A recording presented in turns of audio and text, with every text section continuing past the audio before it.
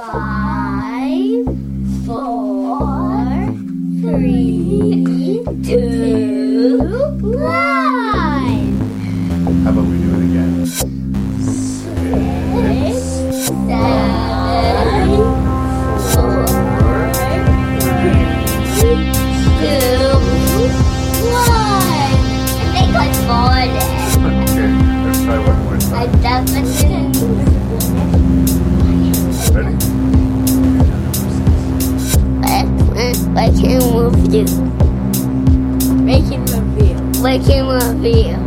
Say 6, 6, 5, 5, 4, 3, 2, 1.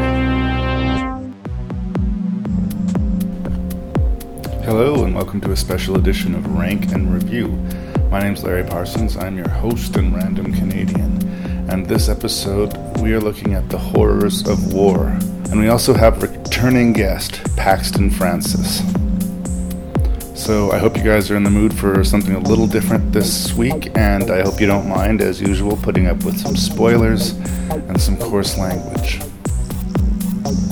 If you have any feedback to give Rank and Review, I would welcome it. You can do that by sending that feedback to rankandreview@gmail.com. That's ranknreview@gmail.com. I hope you enjoy the show, and feel free to seek it out on Facebook or on iTunes. And thank you so much for listening to Rank and Review. So this episode is going to be dropping on Remembrance Day 2015.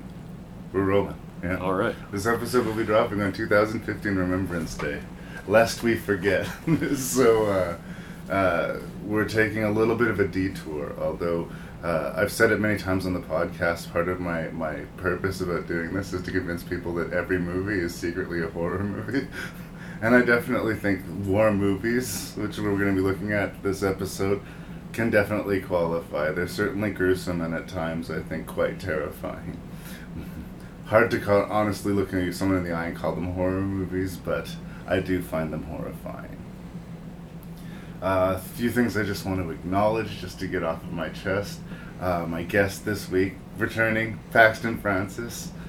You can say something if you like. No, I was just sort of enjoying making you fill space there. Sorry, that was a little... I took some twisted pleasure in that. Hello, people in podcast land. I just want to acknowledge that we acknowledge and realize that Remembrance Day, which is sort of like an acknowledgement of veterans and soldiers who died fighting under the crown of Canadian and British, and none of the movies we're talking about is going to directly sort of reference what Remembrance Day is sort of purposed for. And That's true. We know this. We acknowledge this. But I do think part of Remembrance Day is the horrors of war and sort of honoring that. And the movies you've chosen are all definitely horrific. Yeah. But yes, 3 of them are Vietnam films, which, Canada had no part in the Vietnam War. Right. Really? And, there are 2 World War II films, Yeah. but neither of them involve Canadian I forces. don't believe Canada's mentioned in either. No, we're on the wrong beach in Saving Private Ryan to be seeing Canadians. Yeah. And then, Mogadishu. Mogadishu, Somalia. No Canadians in Black Hawk Down. So, it's weird. Historical epics, especially war epics, just have this added weight of truth and importance to them. So they're like kind of Oscar bait movies. But I hear this argument made increasingly that war movies should maybe be dismissed and retired because they always, whether they mean to be or not, sort of become propaganda pieces. Yeah, who says that? Well, it's just a popular theory that's being posited about. Well, any of the movies that we're watching tonight, none of them paint a very positive picture of war.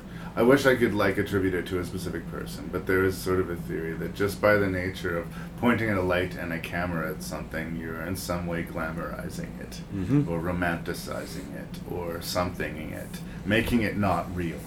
And that's sort of the dangerous line you walk. So you need a really seriously minded and strong filmmaker. And that's the other thing about the movies we're talking about this week, is that it's a director masterclass episode. This is like only the second one we've done so far, so feel special, Paxton. Aww! But well, it's also only the second Paxton episode you've done so far, true. so it's double special. It's very special. It's special for both of us.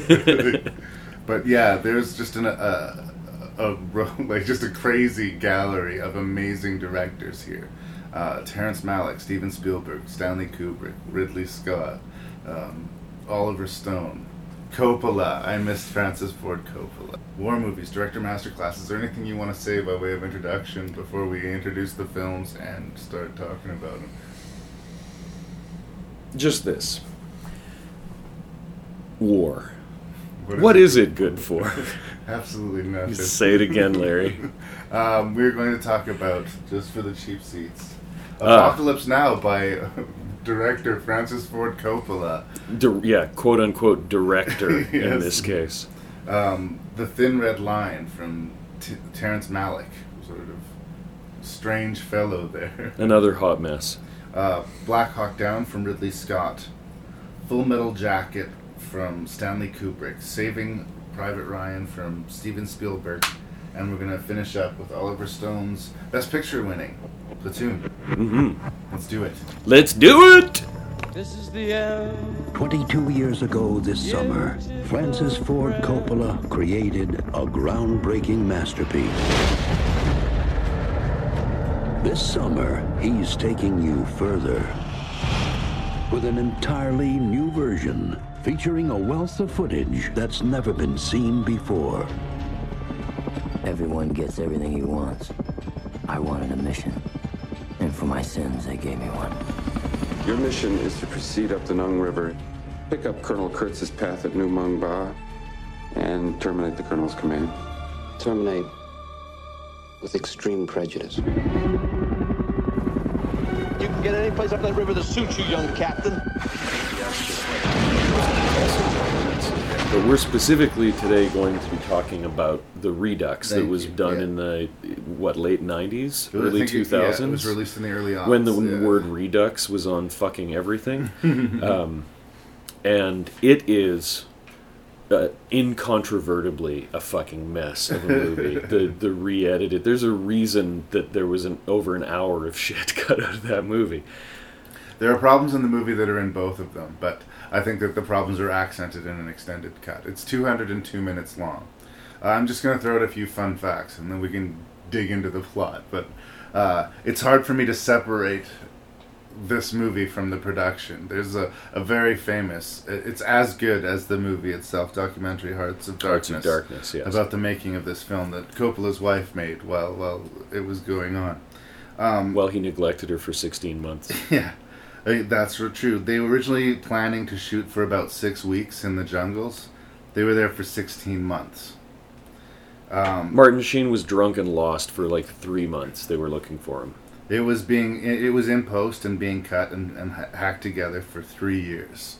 And for a lot of that time, Coppola was fairly sure he'd made a catastrophe. A disaster of a movie. Yeah. There is a famous 6-hour work print that was stolen and apparently exists somewhere, which is actually longer considerably than Like the Redux. twice as long, yeah. But I do think it's significant, and you mentioned this too, Pax, that it is called the Redux. It is not called the director's cut. No. This takes out sequences that were very well shot, very well made, but were righteously cut from the movie. And that I think Coppola would say should not be in the movie. Yeah.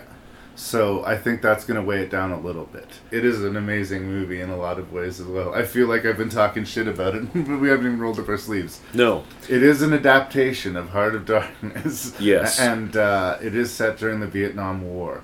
And it is, of the movies we're talking about, perhaps the least implicitly about the experience of war itself. It's more about the experience of madness and using the madness of Vietnam as sort of a backdrop and anchor. I think Full Metal Jacket gives it a run for its money as not being directly about the experience of war. Yeah. Apocalypse Now, I agree with everything you've said so far. You may continue. It's 1970. Yes. Martin Sheen. Martin Sheen is a man named Captain Willard. He's a special forces guy. It's his second tour in Vietnam, I think.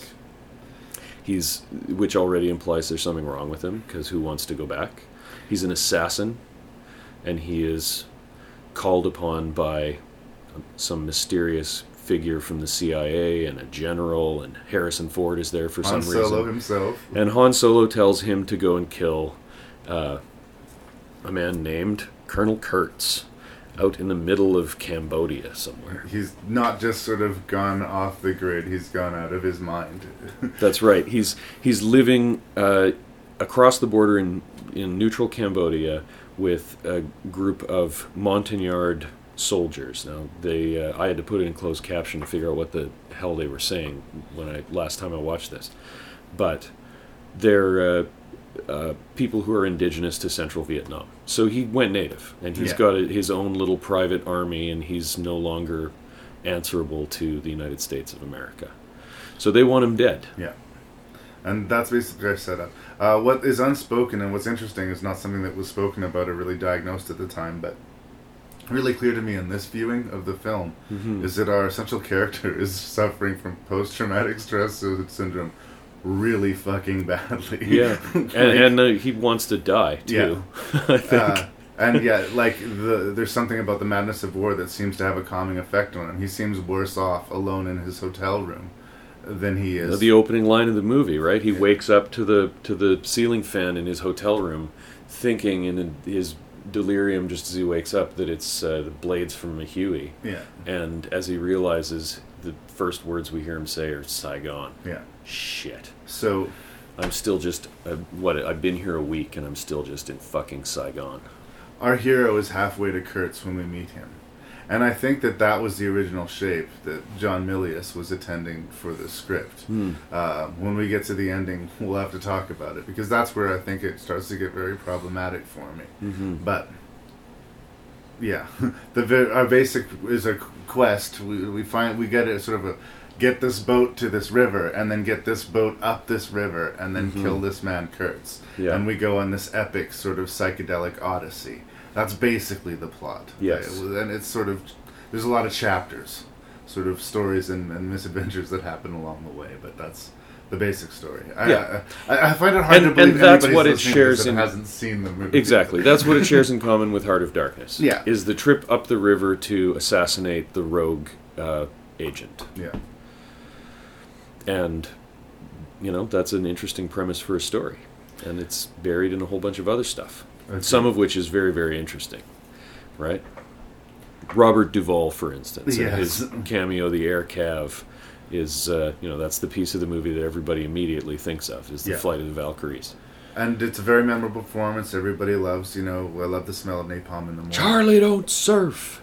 This is the one piece of thing that was added to the Redux, and I can't even attribute it entirely to myself, because I watched a documentary on the film, sort of preparing for this podcast. But I remember clocking it, watching it, and I didn't remember that it wasn't in the original film. But there's actually footage in the Redux of Duvall helping some of the villagers. Yes, I noticed that and thought, I have not seen that before. Onto the helicopters and clearing the area. Little girl, right? Yeah, baby girl. He is humanized more in this Redux version, and I think to the better for his character. And that's one of the scenes that were added that I welcomed. But the theft of the surfboard and the chase when he comes after them with the air cav shooting at them for his surfboard is also added back in the Redux, Correct. I believe, right? Yeah. So there's a whole lot extra that we get to know about whatever the hell his name is. I jotted it down somewhere here, but I'll be Kilgore. Kilgore, yeah. Real subtle. And again, a lot of people are mad, and a lot of the scenes are mad, but for anyone who hasn't seen the movie, for the one person listening who hasn't seen the movie, just so that you don't turn off the volume, Robert Duvall plays the leader of this air mobile. They once upon a time were a cavalry regiment. They got rid of their horses. Now they ride around Vietnam in helicopters, kicking ass and basically doing whatever they want.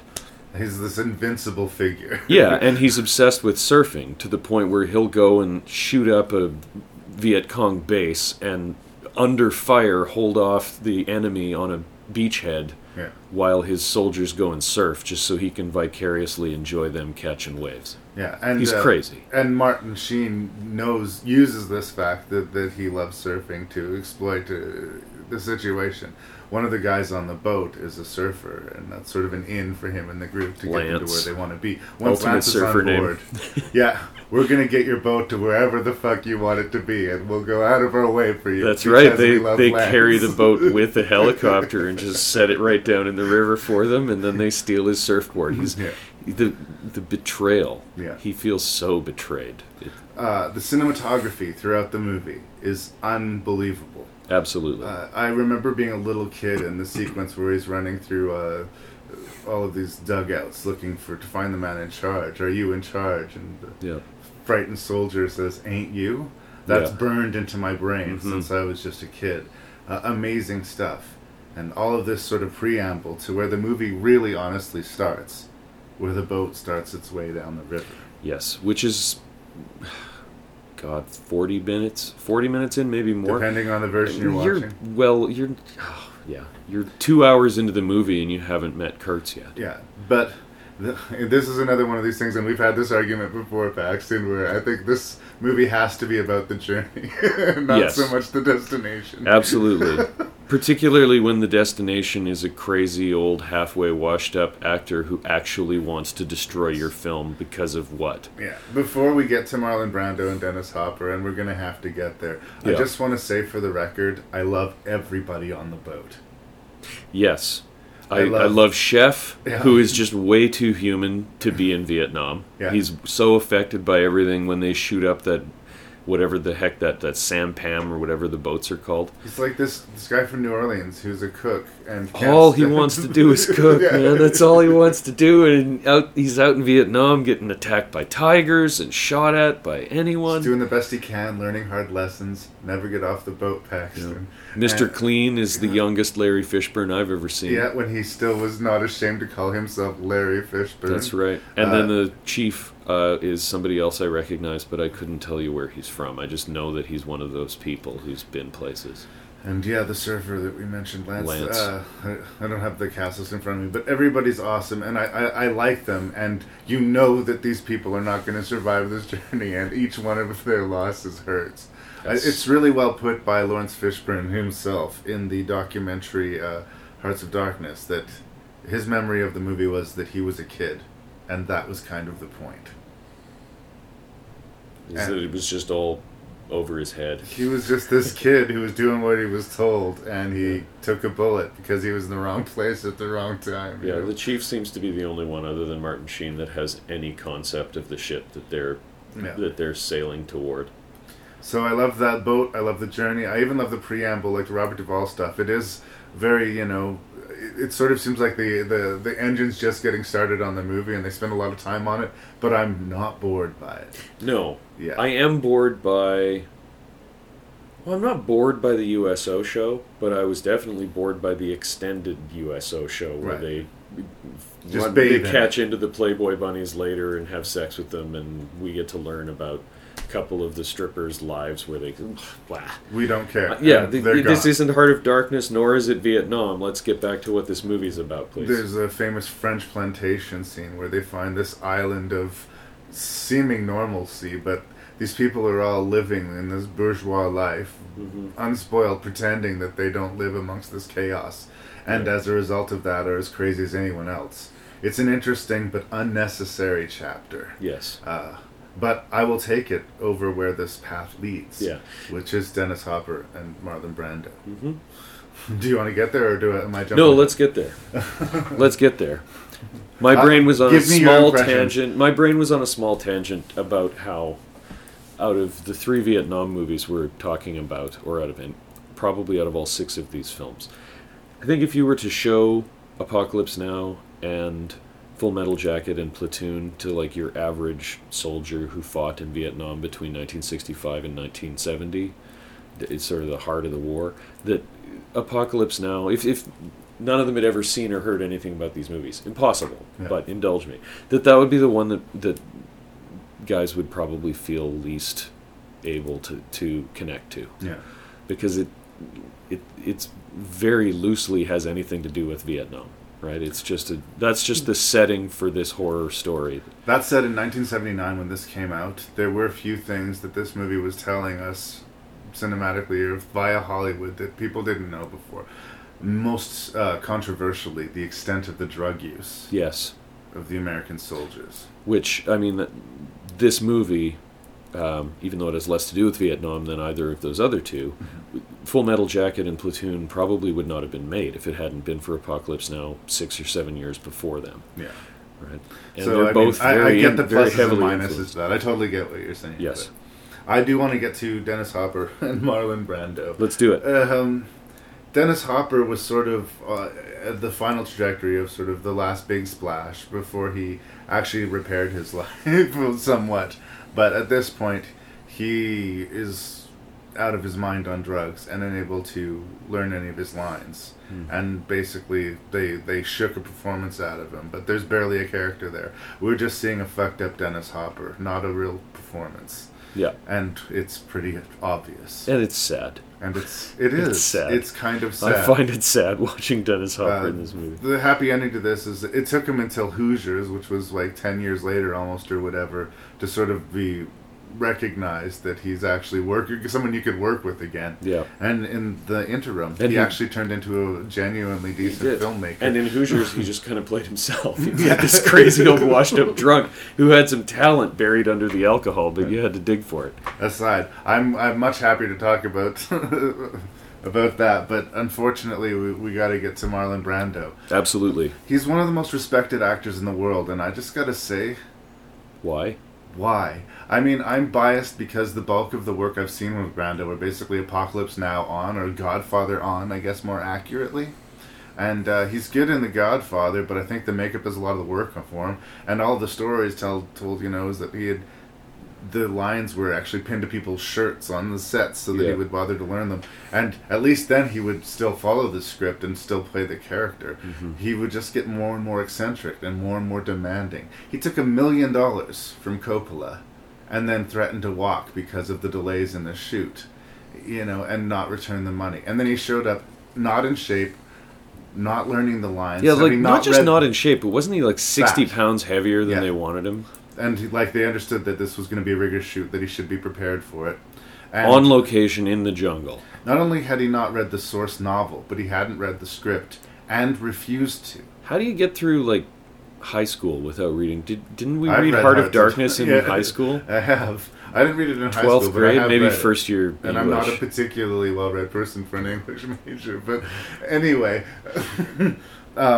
So yeah, Marlon Brando is working against this movie, as he will for the next 2 decades of his career. He seems just to be a force against the creative process of filmmaking, who actively, will vamp his way through this performance. And I don't see anything here to justify him the greatest living actor. No. And I could dig back into his career to find out he's certainly why, not the greatest living actor anymore. No, he's not. But I do not get the respect for Brando, and he hurts this movie a lot for me. He doesn't sink the ship. I still like the movie, and I would still recommend it. No, but it comes damn close. I mean, there's only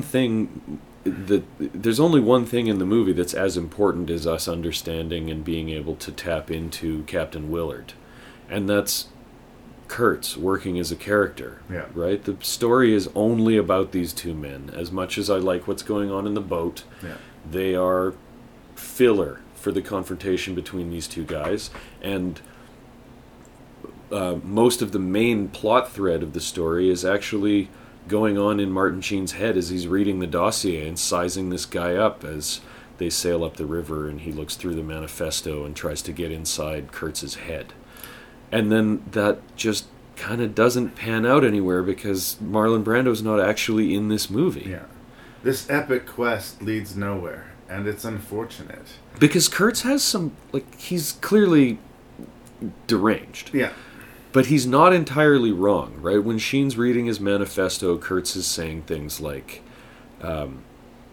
we could win this war, but only with a smaller, more committed force of people, right? We'll never beat, as long as there's rock and roll and drugs and beer and USO shows, we can't beat these people. They're too determined, right? Now, that's still silly, because how are you going to motivate a bunch of American teenagers to go fight for a bunch of rice paddies that they've never heard of before.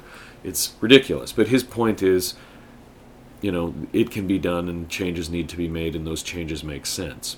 But I would like to understand more about how Kurtz went from there to leading a crazy group of freaky cannibals in the middle of Cambodia. And there's no way to crack that code, not in the improvised, pretentious dialogue exchanges that happen for the last half an hour or so of the movie. Yeah. And famously, Coppola despised Milius's original end of the script, which was after killing Kurtz, when the helicopters came to pick up Martin Sheen, he opened fire on them, and it basically full-on followed Kurtz down the path. Willard does. Okay, yeah. That was the original ending, which Coppola hated and wasn't going to do. But even as it might work better, right? Well, it seemed like it was a journey to somewhere then. Like it or not, it would lead us somewhere. Well, yeah, because then it would work as we didn't get to see how Kurtz went crazy. Because unbeknownst to us, we were watching how Kurtz went crazy the whole time by watching Martin Sheen.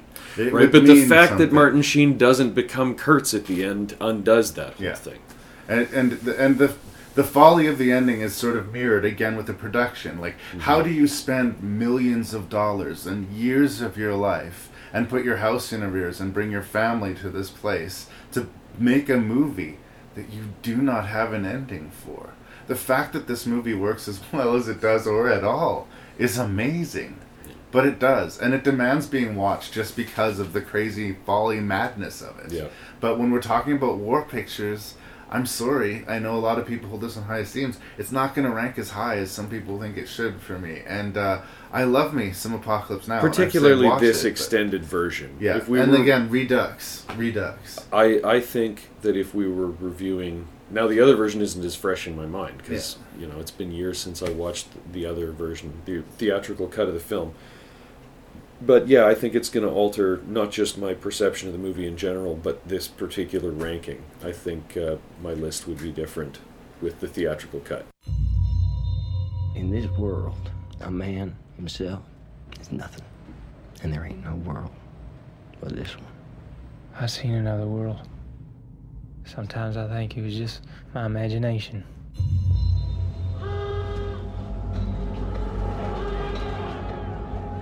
If I go first, I'll wait for you there. On the other side of the dark waters. Why should I be afraid to die? I belong to you.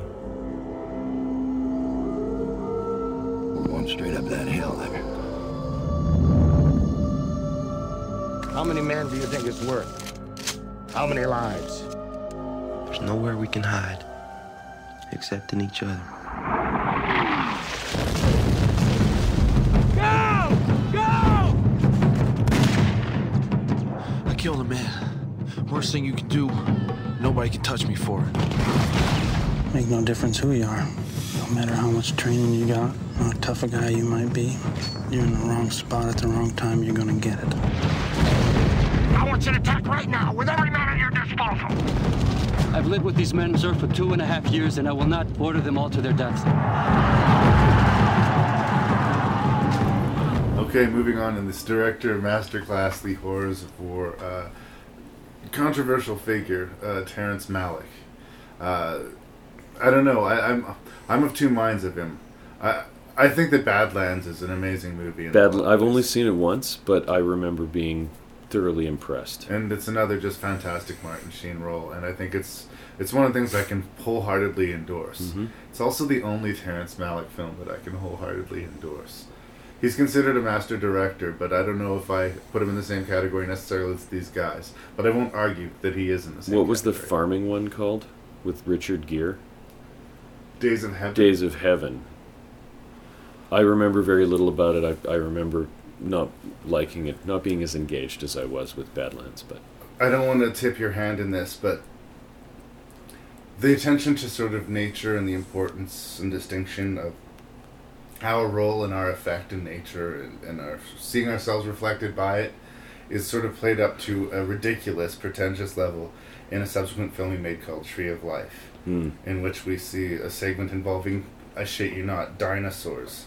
And a dinosaur comes upon another dinosaur which is dying, and you think he's going to eat him, but at the last second he spares the dinosaur and moves on. Now, Thin Red Line does not ever reach that hilarious level of pretentiousness, but it's... I know this is a podcast, but everyone should know that my face is all scrunched up because my brain hurts. I didn't make my that up. brain hurts. I Larry. didn't suffer some Like- sort of mental seizure aphasia thing. Oh, I think I might have. Mild stroke over here. And I do think he can be heavy-handed with this art wank symbolism. And on the other side of the coin is, I think that he paints beautiful fucking pictures.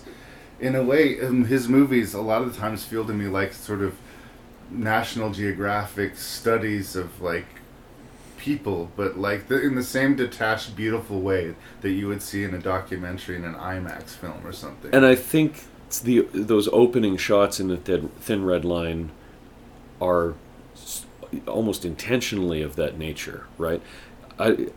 Do we know if he cast those villagers? Because my feeling is that he went and found a Polynesian village and filmed them for a few days. I'm going to give him the benefit of the doubt and say that's what he did. But Because I don't know that he's just that kind of crazy, right? I mean, I remember at the time being excited. He'd been out of movie making for over a decade. He'd just disappeared.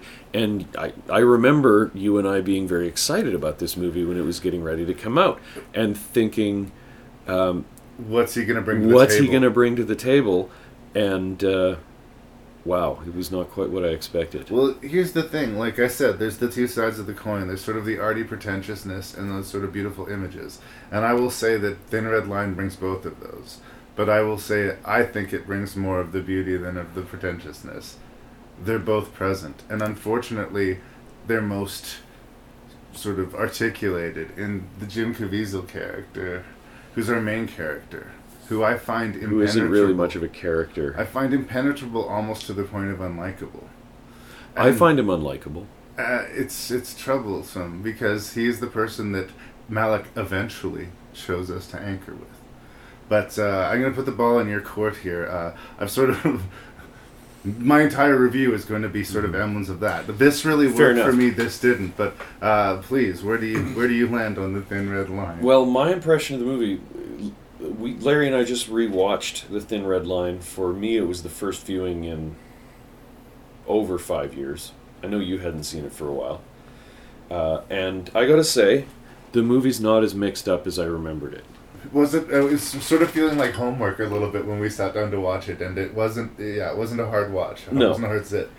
If you were to mute somehow just the audio track that contained all of the really sort of ethereal, floaty narrations from several different characters, and it's often unclear whether you're listening to Jim Caviezel or whether you're listening to Ben Chaplin. Ben Chaplin. I think the movie might actually just work better if you did that. And it might not feel so lost in time. I lost my train of thought earlier when I was trying to say that at the time when the movie was being made, I remember reading, before it came out, that it was not uncommon for people to show up on set and Malick to throw out the shooting script for the day. And they would just, like, he'd have a new idea and on the day decide, no, we're not shooting that, we're going to do this. And that comes across in a few places in The Thin Red Line.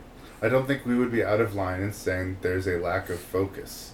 There is a lack of focus. The fact that there's like multiple different cuts of the film before it was released, some as long as 4 hours. Which apparently you were telling me aired at Cannes, just once? Yeah, before it was sort of widely released. Adrian Brody apparently famously was at a premiere of the movie. He had family that were there to see him. It was a big Hollywood production. It was a Terrence Malick war movie, and he had a big part in it. Role of a lifetime. And he'd been all but cut. Almost all of his speaking, all of his lines had been cut out of the movie, and he found out there.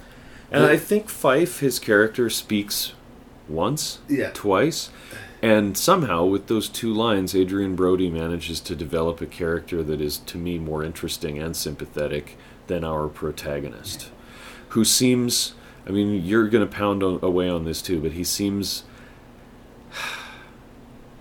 just obtuse. He seems almost amused by everything that's going on around him. Like he knows that there's he's got he's super religious, right? I get the impression that his character's not just Zen, but he believes that none of this is going to affect him, that this world isn't the real one, that he's going to an afterlife. And he certainly comports himself as somebody who doesn't much care about what's going on around him. Now, I don't mean he doesn't help out, right? When somebody gets hurt, he acts, that kind of thing. He's not a nihilist. But he's hyper compassionate to whatever's immediately in front of him. Yeah.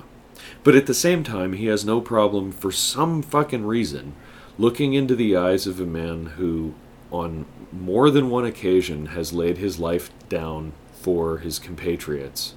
Sean Penn's character I'm talking about, and tells him, I'm twice the man you are. I can take anything you can dish out. I can take anything you can dish out. And he says this to a man moments after he has basically saved him from being put in the brig. Right. Sean Penn is the sergeant who runs... he's been AWOL. Jim Caviezel's unit. And he's been AWOL, living on an island. It's implied that this was not the first time that he ran off. That's an offense that's punishable by a gunshot to the head. Yeah. And Sean Penn gets him out and into a disciplinary unit. He's in stretcher duty. They land on Guadalcanal, the small island in the Pacific. This ended up being a turning point in the war, blah, blah, blah. You've got Wikipedia. You can look up the Battle of Guadalcanal. Fascinating, long, bloody mess. But once he gets onto the island, he hooks up with his old unit and sort of falls back in with crazy Nick Nolte. Yeah. And then all of a sudden the movie becomes energized. Yeah, and it's really the voiceovers go away, and for a little while we get to actually watch and listen to the same thing at the same time, and it becomes really engaging. Larry and I stopped talking, and we weren't just talking through the whole movie, but yeah, I was much more engaged all of a sudden when they get to the island, and it's not just because it's action sequence. Yeah. There's the most beautiful shots in the movie are, like you said, National Geographic quality nature shots of these beautiful grassy slopes. The difference is, in National Geographic, there aren't any period-specific soldiers creeping through the grass getting ready to shoot. But it feels like it's being watched with almost the same detached eye. Yeah. And that's what's kind of interesting about it. And I do think that it is the sequences of combat and war, the business of war, that is nailed in this movie. Absolutely. And that really worked for me. Going back to where we started with the Caviezel character, the fact that he is AWOL and that he did flee from his group, and that he has contempt for his commanding officer who likes him and is good to him. It works against it. When we shift away from Caviezel, when we're talking about Elias Koteas, clashing with Nick Nolte because he doesn't want every man in his squad to be killed. Right. I'm all on board. I'm all on board. And it really frustrates me because that this was sort of something that he was feeling as he was making, and he was making choices. And it is definitely a choice that the first thing we meet out of this Jim Caviezel guy that we're supposed to relate to, I guess, is him saying this to Sean Penn. We don't know the context. Right. We just know that he's been caught doing something very against military law, and that this CO, even though he doesn't like him, respects him enough to save his ass. And then he looks him in the face and basically says, fuck you, I'm a better person than you. And then I keep waiting for the rest of the movie to see why he thinks that, and I never see it. Yeah. Meanwhile, Sean Penn is like running through enemy fire just to give morphine to a mortally wounded man who he knows he can't even save his life. He's willing to take a bullet just to lessen this other human being's pain. And yet he's disgusting somehow. He's somehow disgusting to Jesus. Yeah. Jim Caviezel plays Jesus in The Passion of the Wicked. We kept on referring to him as Jesus. It's true. Sergeant Jesus, Private Jesus, whatever it is. It frustrated me because Sean Penn says to him, like, you're just another mouth to feed. You're just another person for me to deal with. And he's right. He says to him things like, I kind of feel sorry for you because this place is going to kill you. The way you carry yourself and the way you present yourself is in this world is not going to play out. Everything Sean Penn, and ultimately he does, it's not only compassionate but 100% accurate. So again, why all the judgment? Why? I mean, I'm wondering. The judgment is because Sean Penn doesn't believe in God. Yeah. I honestly think that the Jim Caviezel character is a Jesus freak. His character doesn't, it's never explicitly said. I don't think we see him with a crucifix. He's not, like, Malick is not beating us over the head with it. He's not counting rosary beads in the jungle. But what else makes sense other than he's just smug with the knowledge that he's going to the afterlife and Sean Penn isn't? And he does say to one of his dying soldiers that, or friends, that even if you die, it's going to be okay. He doesn't seem to be scared of death, and that's why he wins, I guess. And the guy I want in the foxhole next to me is not the guy who isn't scared of death. So That's just me. I'm wondering, Paxton, if this movie might not ring your bell more if you were a quote-unquote more spiritual person. I'm a philosophical person, and I like to wonder about things, and, like, I don't like to say I'm not a spiritual person, but this doesn't resonate with me. And maybe it will for other people. But as far as I'm concerned, spoilers, when our Zen, Jesus figure, as again we could unavoidably see in Caviezel, dies towards the end of the movie, I felt nothing. I was kind of happy. I felt more about Woody Harrelson dying. Yes, he has 6 minutes of screen time? Yeah. He accidentally pulls the pin on a grenade during a battle and has about that long to realize it and throw himself against a wall so that the grenade doesn't kill everyone else. And then, most of his screen time is spent dying in agony. Yeah. And, this is the caliber of filmmaker that Terrence Malick is. We held weren't in the esteem only people because excited everybody about Terrence Malick. lined up to be in this movie. Yeah. John Travolta's in the movie for 30 seconds. Yeah. George Clooney's in the movie for Sean Penn bumped into Terrence Malick and said, "I'll do your movie. Pay me $1 and tell me where to be. Yeah. Anywhere in the world, and I'll be there." Yeah. People wanted to work with this man. And the thing is that for all the hype, it's worth it. It's again, I feel like much like with Apocalypse Now, we're sounding more negative than maybe we should.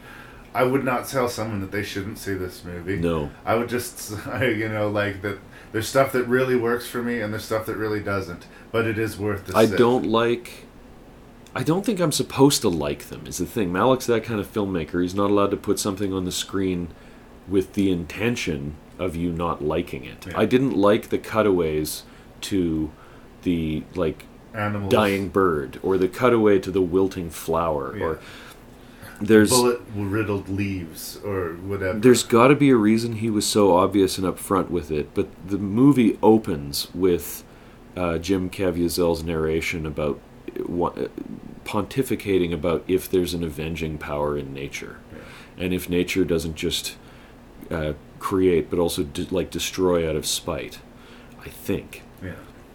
And then that seems to be backed up by all the images of mangroves and things climbing over each other and killing each other. To the point where John Travolta, is it John Travolta who actually has a little soliloquy about... Oh no, it's Nick Nolte in one of his raging Nick Nolte moments. Nick Nolte. When look at that tree over there and those vines, how they climb up the tree and swallow Nick Nolte.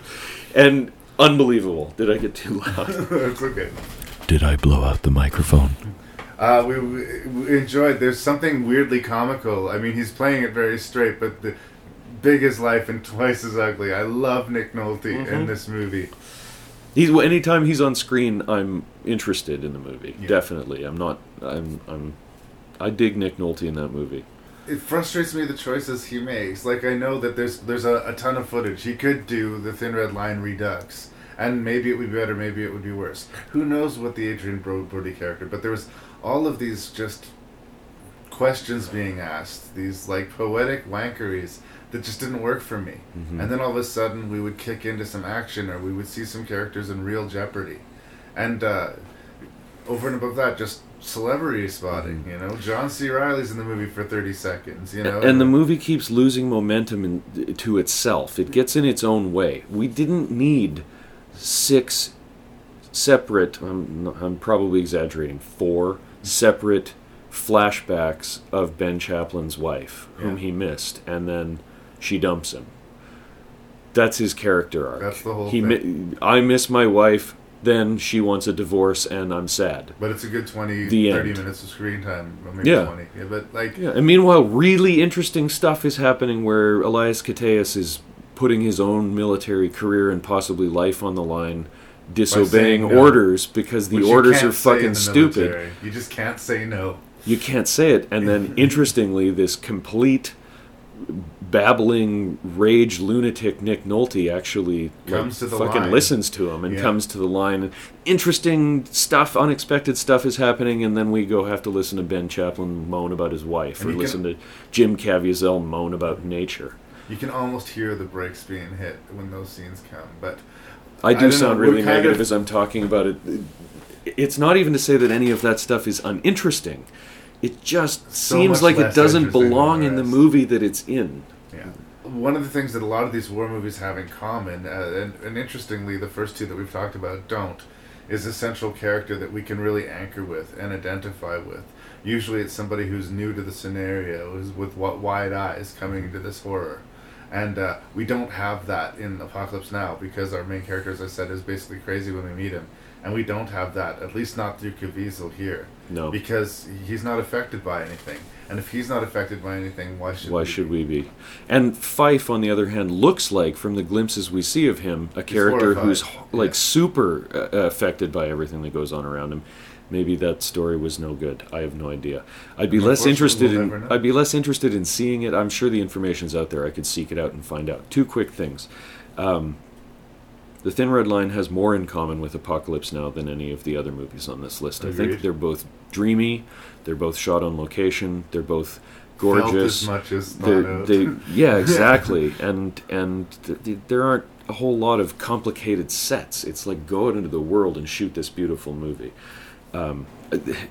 Malick makes stylistic choices that I'm sure are intentional choices, and I'm not saying they don't work so much as they make the movie less enjoyable to me. And if I were making the movie, I think I would have made different choices. The movie shows us stuff that I want to hear about, right? Like there's a huge, exciting scene where they storm the top of the hill and they're running through the village and there's all this stuff going on and it looks horrifying, and we can't hear a thing because it's all covered up by a score with absolutely no background sounds.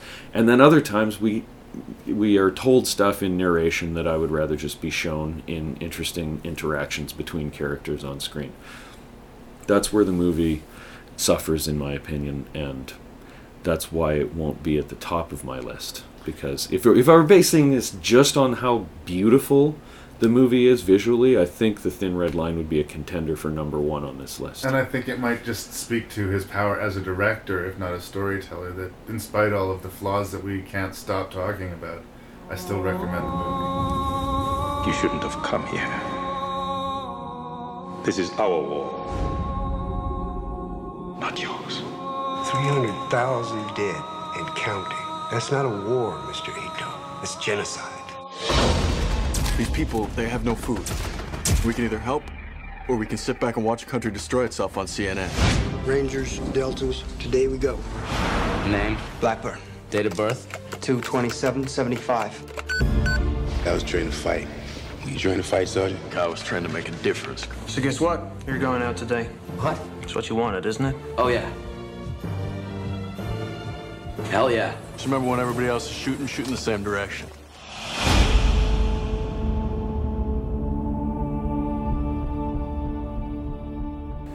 What I can count on Ridley Scott is that the movie's going to look fantastic. The movie's technically going to be very well made, and that he's going to bring a strong cast on the strength of his name. Yes. But and he'll draw a budget. It all hangs on the script with Ridley Scott. He is not somebody who's going to be able to make a silk purse out of a sow's ear as far as the script. Few directors can. But as much as he is responsible for absolute classics like Alien, like Blade Runner, he has made some really problematic movies. It always kills me that he won Best Picture for Gladiator, which I don't really think is that strong a film, especially in sort of the canon of Ridley Scott. But, yeah, it's all script. It's all script for me and Ridley Scott. So that's where it was going to stand or fall. And I'm happy to report that with Black Hawk Down, based on the source material of the novel/memoir, it's a fantastic script and a fantastic movie, and the real sort of track that Ridley Scott seems to take is experiential. War is terrifying and horrifying, and you do not want to be there. And once things start to cook in this movie, it is unrelenting and experiential, and it's just you can't take your eyes off it. I can't, and it's aged really well. Like I've always had a strong, high opinion of it, and it was one of those things when I revisit it all these years later. Am I going to think differently of it? And I think I actually liked it more. Did you? So. I'm a fan of Black Hawk Down, but so I'd am I. love to hear where you watched it. Well, I agree with you about Ridley Scott. I think Ridley Scott's heart just isn't in it like it used to be. He's in his late 70s now, I think, and he's slowing down a little bit, but he's still working just as much, if that makes any sense. His film output is still up there, but as far as the meat and potatoes of what's in the movies he releases, it seems to be getting thinner and thinner gruel. Time was I'd get really excited by the next Ridley Scott movie, and then time was I'd catch up to it. And now time has come now where I'm horrified. I skipped them, like right? I haven't seen Exodus. Like, don't make Blade Runner 2. Yeah, well, he's not anymore. Well, I guess there's a different director. He's now. not, but well, no one should make Blade Runner 2, if you ask me. He's making another Prometheus movie, despite what we think. Anyway, let's sort of pull the focus back on Black Hawk Down.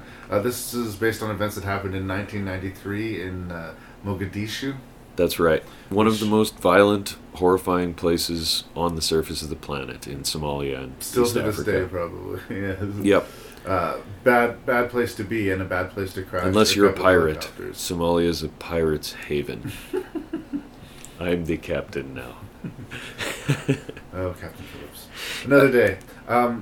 Yeah, there's amazing people throughout this movie. There's like a lot of good actors playing small roles. And interesting, before they were famous catches, I recently watched it and I missed Tom Hardy. Yep. And it's a blinker you miss it role from Legolas. I've seen that movie 6 times now, I think, including the most recent rewatch for this podcast. Yeah, and I want to watch it again just to see if I can catch Tom Hardy. Yeah, he plays Twombly. He's one of the 3 guys that get stranded apart from the unit. Yeah. I think that the character that we're most meant to identify with and anchor with is played by Josh Hartnett. Josh Hartnett is sort of the most militarized guy. I think the guy that I anchored with more is the Ewan McGregor character. He's kind of an office drone. Grimesy. Yeah. He's not usually in the front line, but he talks a good game. Like, he's being wasted here. He's a in the typist. Back. Yeah. He's a typist with a very unconvincing American accent. Yeah. I was gonna say, I love the actor, but he's always a little iffy when it comes to his accent. But the secret to good coffee is in the grind. Yeah.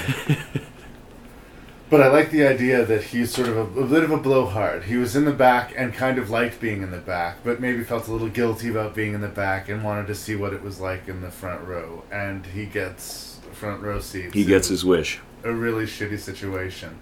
Basically, an extraction job that's supposed to last 3 hours ends up taking almost a full day. Is it?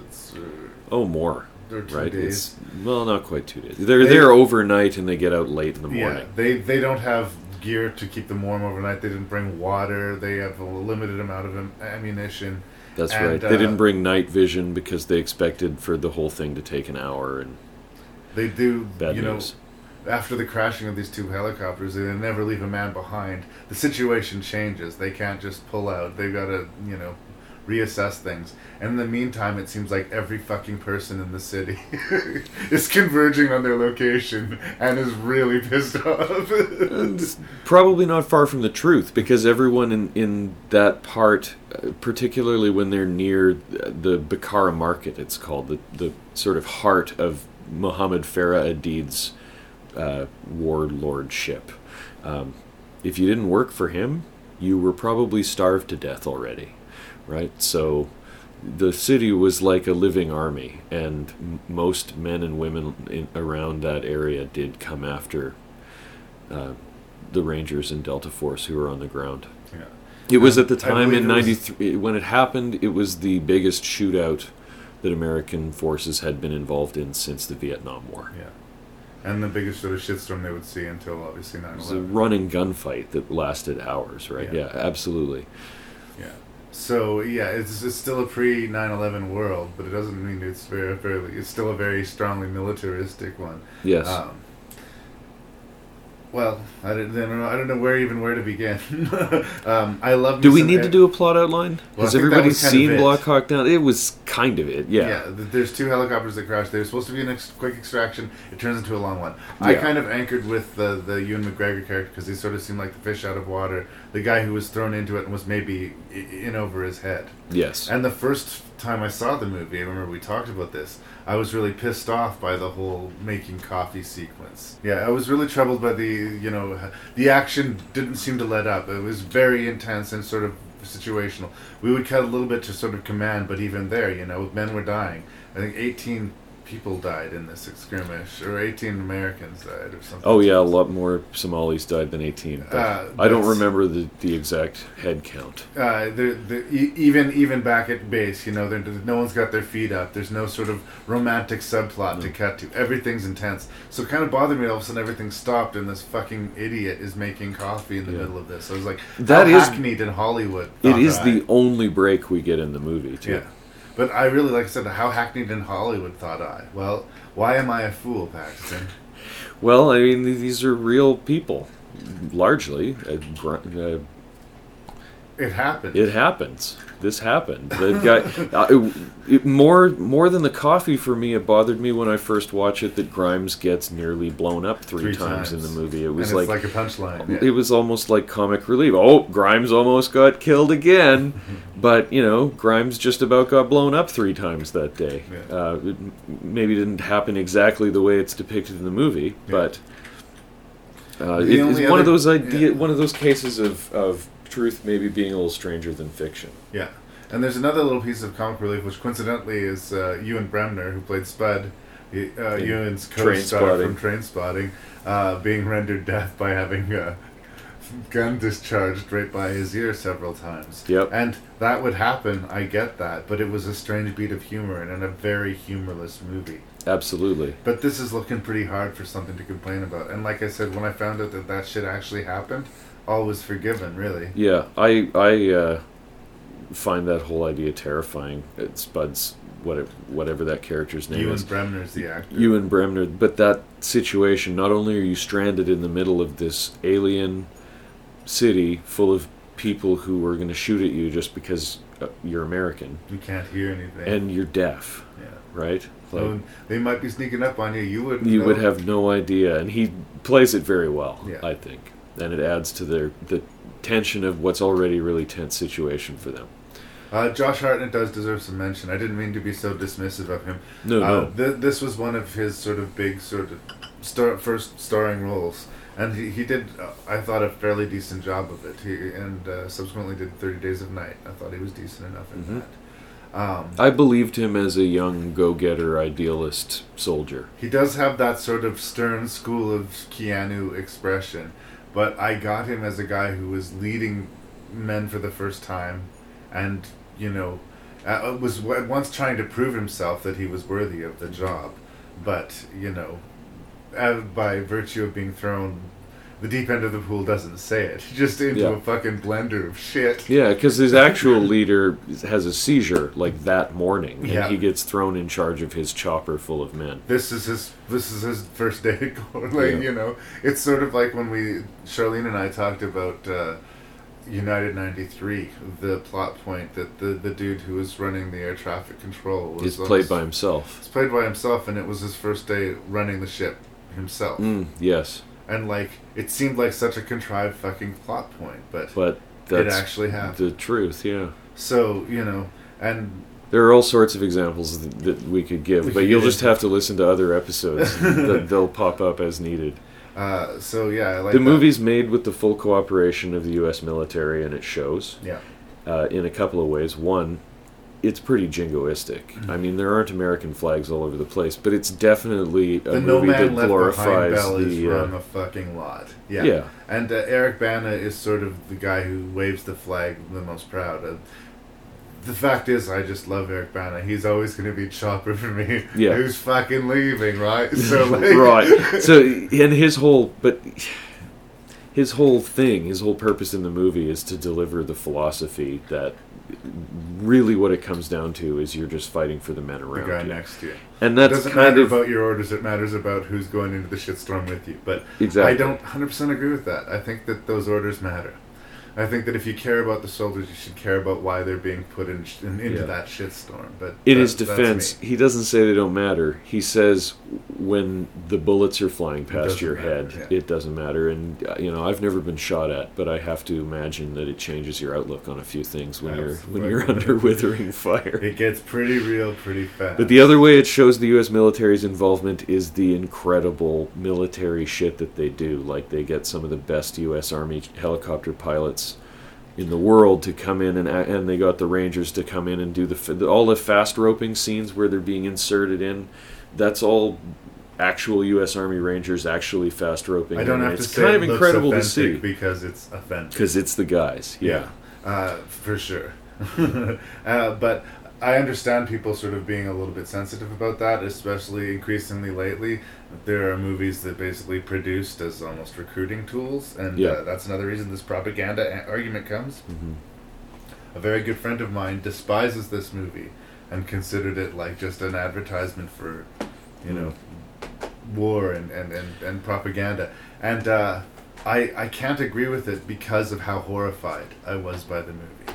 I found it frightening. This did not make me want to run and fucking sign up. I don't know if Ridley Scott thought of the movie this way when he was making it, but I think you can look at it as a piece of catharsis for what Americans and what the world saw of that shootout in Mogadishu that day were the bodies of 2 American snipers being mutilated and dragged through the streets and defiled on television, on CNN. And that was their price for nobly going in to try and protect the pilots. And it was left up to everybody's up to everybody's imagination to imagine how the hell all of this happened. And Black Hawk Down does tell, beat for beat, the story of how those 2 guys ended up on TV and how Michael Durant ended up in captivity, etc. And I think there's a lot more being said by the movie than, well, when the bullets are flying, it's all about the boys next to you. Yeah.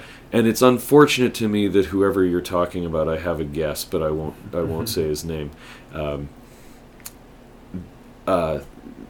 It's unfortunate that not just him, but a lot of people, he's not wrong that a lot of people watch that movie and get excited about war. Yeah. I'm sure that there are people who signed up for the Army or the Marines because Black Hawk Down got them super psyched and they like Call of Duty and all the blah, blah, blah. But throughout history, young men have wanted to go off and join the Army and kill people. It's not the video games or the movies that make them do it. It doesn't feel like a prolonged action sequence to me. There's something about the intensity of it and the stakes. And the fact that it is a real historical event that happened, it does have that weight to it. Yeah. I mean, it's just undeniably well handled, and it's sort of a little picture. It's, I don't believe in getting your history from Hollywood, but I do think this is a very good example of that type of filmmaking and what it aspires to anyway. It does something that you'll often hear me complain about historical movies that fictionalize stuff that doesn't need to be fiction. Now, I don't have anything against historical fiction. I love, the Patrick O'Brien, Jack Aubrey, Stephen Maturin stories, etc.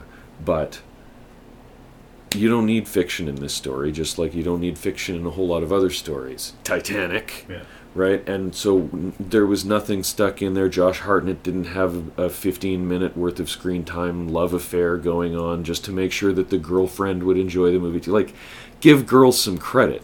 There's very minimal This is an interesting story. You don't need the loving. Very minimally, the first 20 minutes of the movie, there's a few cursory things touched on like that, like in almost every war movie. But it's basically a launching point, and everything's getting us to this. Yeah, it's just giving us a little bit of human stuff, but there's no love interest. We get the guy making a phone call to his wife. They don't bathe in it the way the Thin Red Line does. No, absolutely.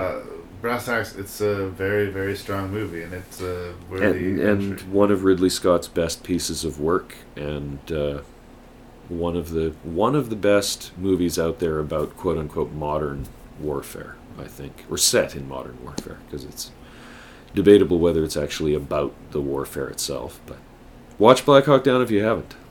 You are not nothing but unorganized, grabastic pieces of amphibian shit. You will not like me, but the more you hate me, the more you will learn. This is my rifle. There are many like it, but this one is mine. My rifle is my best friend. Joker, I want you to get straight up to Fubai. Captain January will need all his people. Yes, sir. Yes, sir! Yes, sir! Anyone who runs is a VC. Anyone who stands still is a well-disciplined VC.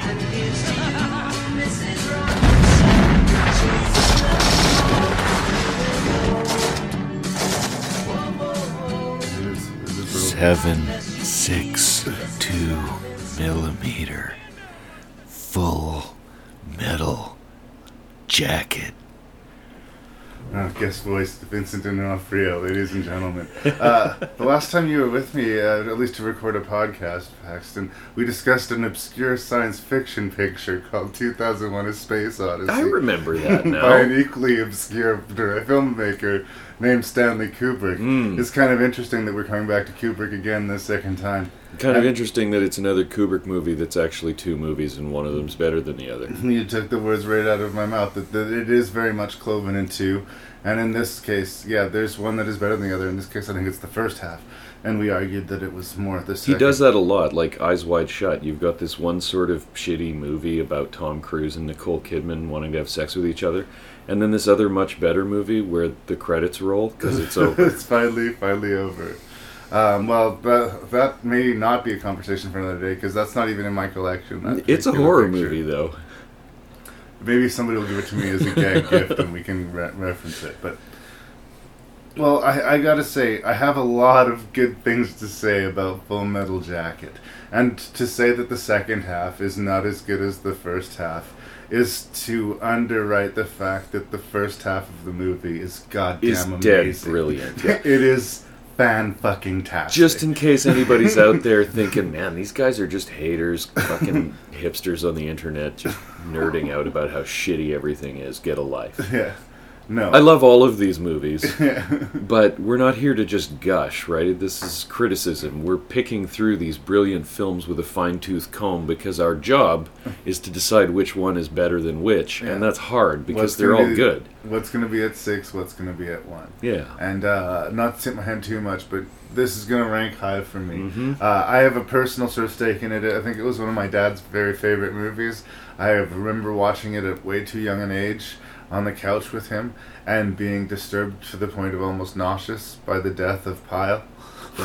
I was just utterly ruined by it. Yep. I found it haunting. Like, I thought that dude's ghost was going to be haunting my house. Like, it fucked me up, traumatized me.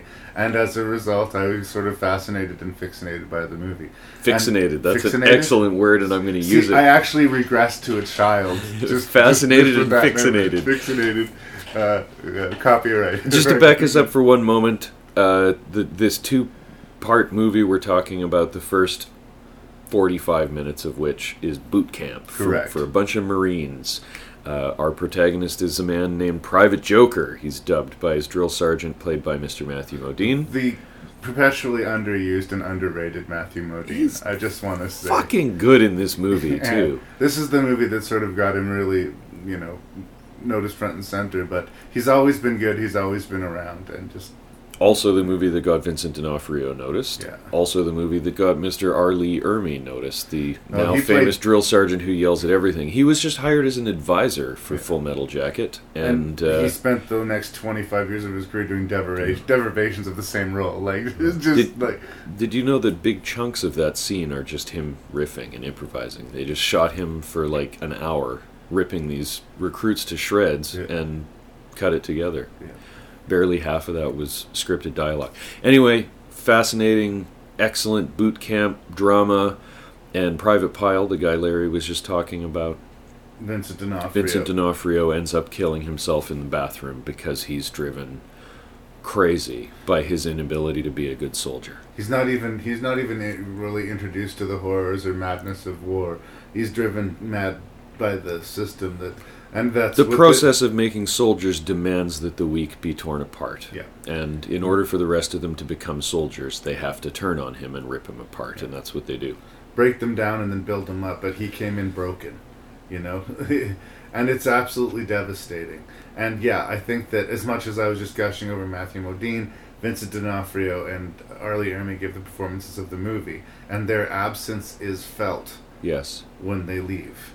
We still have Matthew Modine and his buddy, I can't remember the name of the actor right now, Arliss Howard, I want to say, that sort of helped tether us to the second act of the movie. But it really does abruptly seem like we watch another film. Yeah, and Modine was almost a sequel film. It almost feels like we left and went home and then came back and watched a different movie. Yeah, and that Joker's not like Joker is so connected to Pyle. He's sort of the only one who seems to care to help Pyle in any way.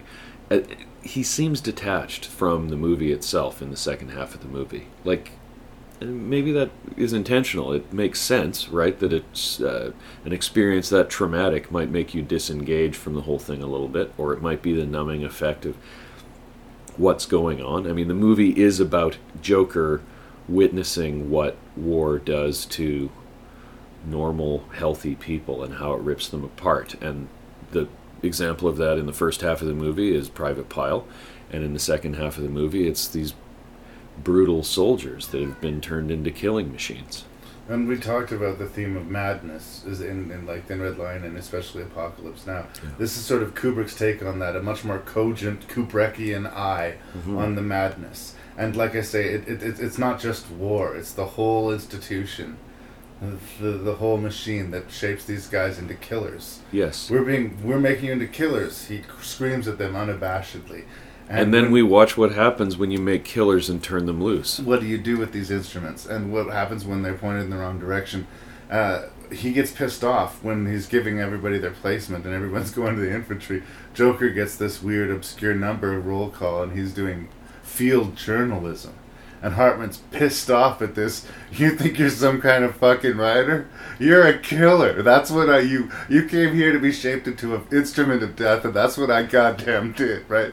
So, Joker is separate from everybody else in that newsroom because, he's meant to be out there fucking getting his teeth bloody. Murdering people, yeah. So I get that. What I think that we haven't mentioned, and what I think is the real lever into the movie for me, is that in spite of all the horrendousness, in spite of all the madness and the violence, this movie is very funny. Yes. It's like, I laugh out loud several times every time. And it's not an easy laugh. It's not always a comfortable laugh, but it is a genuine laugh. So give me a couple moments to make you belly laugh when you watch it. Oh my god. Well, sorry to put you on the spot. I do enjoy the whole sequence where Joker's being chewed out by the commanding officer over his wardrobe choice of having the peace symbol and then Born to kill written on his helmet, but a peace badge sort of put on his helmet. And just some of the lines of dialogue. I wanted to be the first kid in my street to say that I got a confirmed confirmed kill. I wanted to go and meet people from a distant and I wanted to travel the world and meet interesting people and kill them. Exactly. And this dry, brutal, devastating, harsh humor, which is throughout it. Almost everything that comes out of the mouth of Arlie Ermey, like, you wipe that fucking smile off of your face or I will gouge out your eyes and skull fuck you. Like, I believe that might be the original instance of I'll rip off your head and shit down your neck, too. They cracked the books on this. Like, Quentin Tarantino and David Mamet were, like, studying this about, like, where they could, put more fucks into a movie. But funny, and counterbalanced with, like, how horrible the thing is going on. I kind of need that laugh. Yeah. I find it relieving, and it's a real help for me to, like, deal with this horrible stuff. Mm-hmm. They're all, like, arguing over who gets to be first to fuck this horrible prostitute. Yeah. And they need the laugh, too, right? The horrible casual racism amongst the group that you'd think would lead to a bloody fist fight, but everyone else is just We're at war, They're just buddy. okay with it. The best example of which is when Animal Mother, played by Mr. Adam Baldwin, is that the man Baldwin they who call plays Jane. it? The man they call Jane from Firefly. When he mutters he says it to the black soldier right next to him, "God bless the sickle cell," right? A reference to sickle cell And anemia. everybody laughs. It's like it's fucking crazy. And the black soldier doesn't even seem bothered by it, right? That's just Animal Mother. And like he even sort of like. I guess when you save someone's life, you buy yourself a pass to say that kind of shit. Yeah. But he even recognizes that, like, Animal Mother, this crazy son of a bitch, we're just glad he's on our side. He's our crazy son of a bitch. He may talk shit to me, but I'm glad he's got my back, basically. Yeah. But I do think that is a very... All of the movies have moments of humor, but this borders on being just a funny movie, and that's a weird thing to say about a movie that is this tough and about Vietnam. Yeah, but it's not an abnormal thing to say about a Kubrick movie.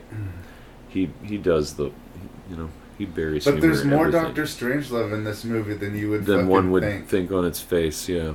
Because everybody remembers the violence and the horrors of the drill sergeant and all of The that. cold, detached specificity, and like I think I said when we watched 2001, the fact that there's something weirdly hypnotic about Kubrick, that absolutely remains, but to a positive stretch. It does, yeah. It is flaw- cold and yeah. detached, and when I was watching Platoon recently, and we'll talk about this more when we get to Platoon, but that Full Metal Jacket feels like a movie about watching the Vietnam War, and Platoon feels like a movie about somebody being in the Vietnam War. Yeah.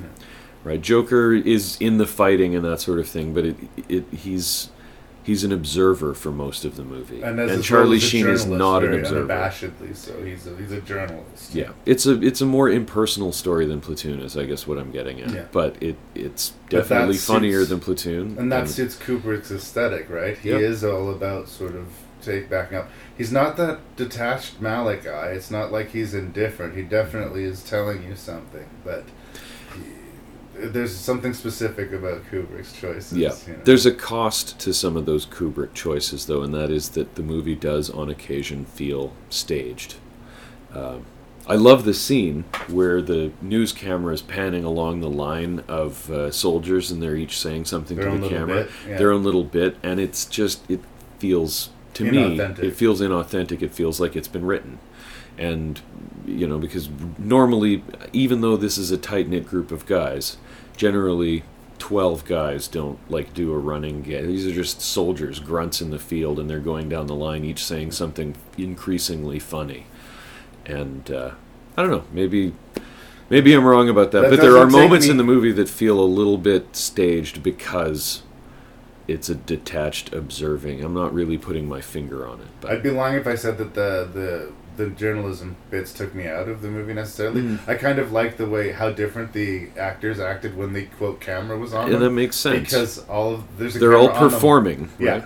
There's a camera on them all the time, right? It's a movie, but they're showing what they're acting like with a quote camera in front of them. Yeah. For me, the flaw, and I'm using air quotes when I say flaw in the movie, is this Kubrickian structure. The fact that it is two movies. Mm-hmm.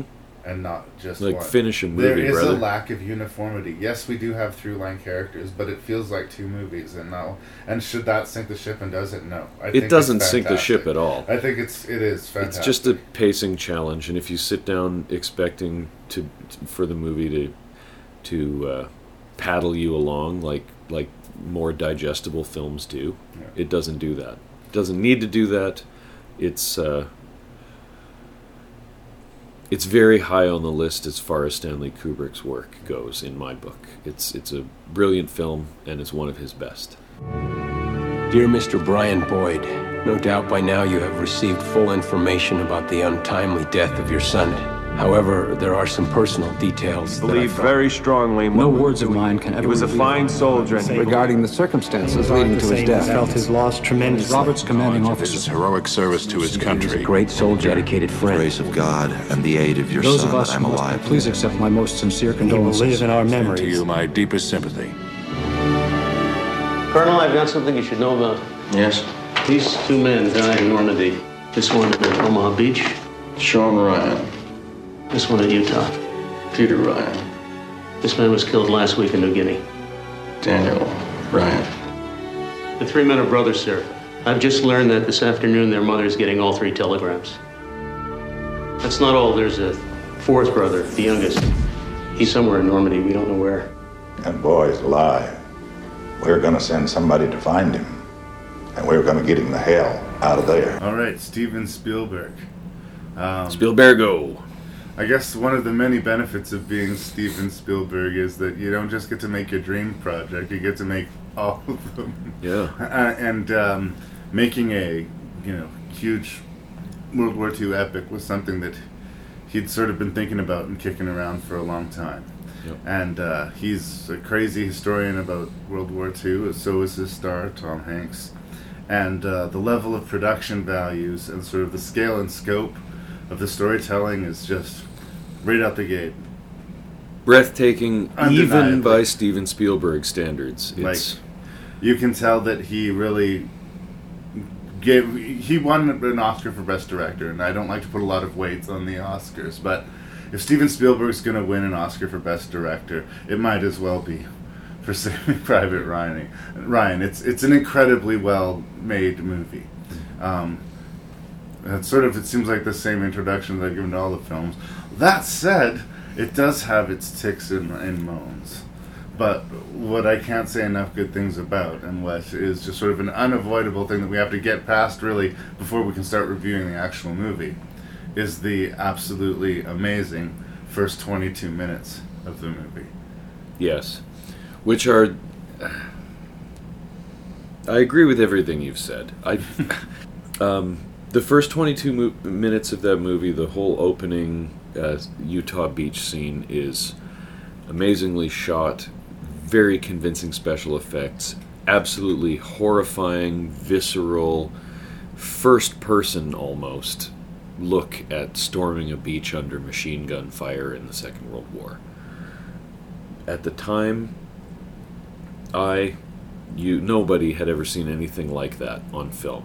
Like, veterans were upset, some of them, like watching it and being brought to tears because they'd never seen anything that captured that experience more realistically than this movie. It was upsetting for people. The gloves were off in a way that we weren't used to seeing, even in a war picture. Yeah. And it wasn't just the violence and the chaos of it. I think it was the fear on the faces of the guys before they hit the beach. That's right. And the vomiting in the helmets. And the shaking. Like the sheer terror, the visceral terror of that. It makes, by contrast, the fact, that we piss and moan about, the mental health crisis and everybody's depressed and we don't know why and people have shaky leg syndrome, We have 2 generations review, our grandfathers and great-grandfathers. A lot of them were thrown into horrifying blenders of violence that are depicted here. And it's not fiction, it's not something you can completely unplug from. And there'd been war movies before. But I think Saving Private Ryan, what it really sort of brought, at least for me, was just the reality. The brutality, the randomness. The fact that, it doesn't matter if you're an altruistic hero figure. If you're standing in the wrong spot at the wrong time, your head's coming off. Doesn't matter. Doesn't matter who you are if you're the protagonist. Everybody's the protagonist of their own story, Well, I know because we've talked about it before that you and I agree that, like another movie we talked about tonight, that the movie feels broken into 2 chunks. It doesn't feel like 2 halves or 2 different movies, like in the case of Full Metal Jacket, but that opening sequence of half an hour, however long it is, really stands separate from the rest of the movie, and that lasts long after you've seen it. I know that after one viewing, in trying to think about or remember the movie a month later, I couldn't remember anything about it really with clarity other than Matt Damon. I think especially on the big screen, and especially the first time you see it, you are sort of so stunned and jarred by the first the sort of the craziness of the first half an hour. It's the way it's shot, because we've seen shell shock. We'd seen gore before. We'd seen horror on the faces of children going into war. We'd seen people torn apart. We've seen all of these things in movies before, but what that opening sequence does is put the camera inside of the head of a soldier jumping off of the boat, right? You feel like you are jumping off of the boat with these guys. Yeah. It's not some wide shot of 40 guys streaming off of a landing craft. It's a very, very, first person, to say it the third time, way of shooting the scene, and it really works. And then that disappears for the rest of the movie.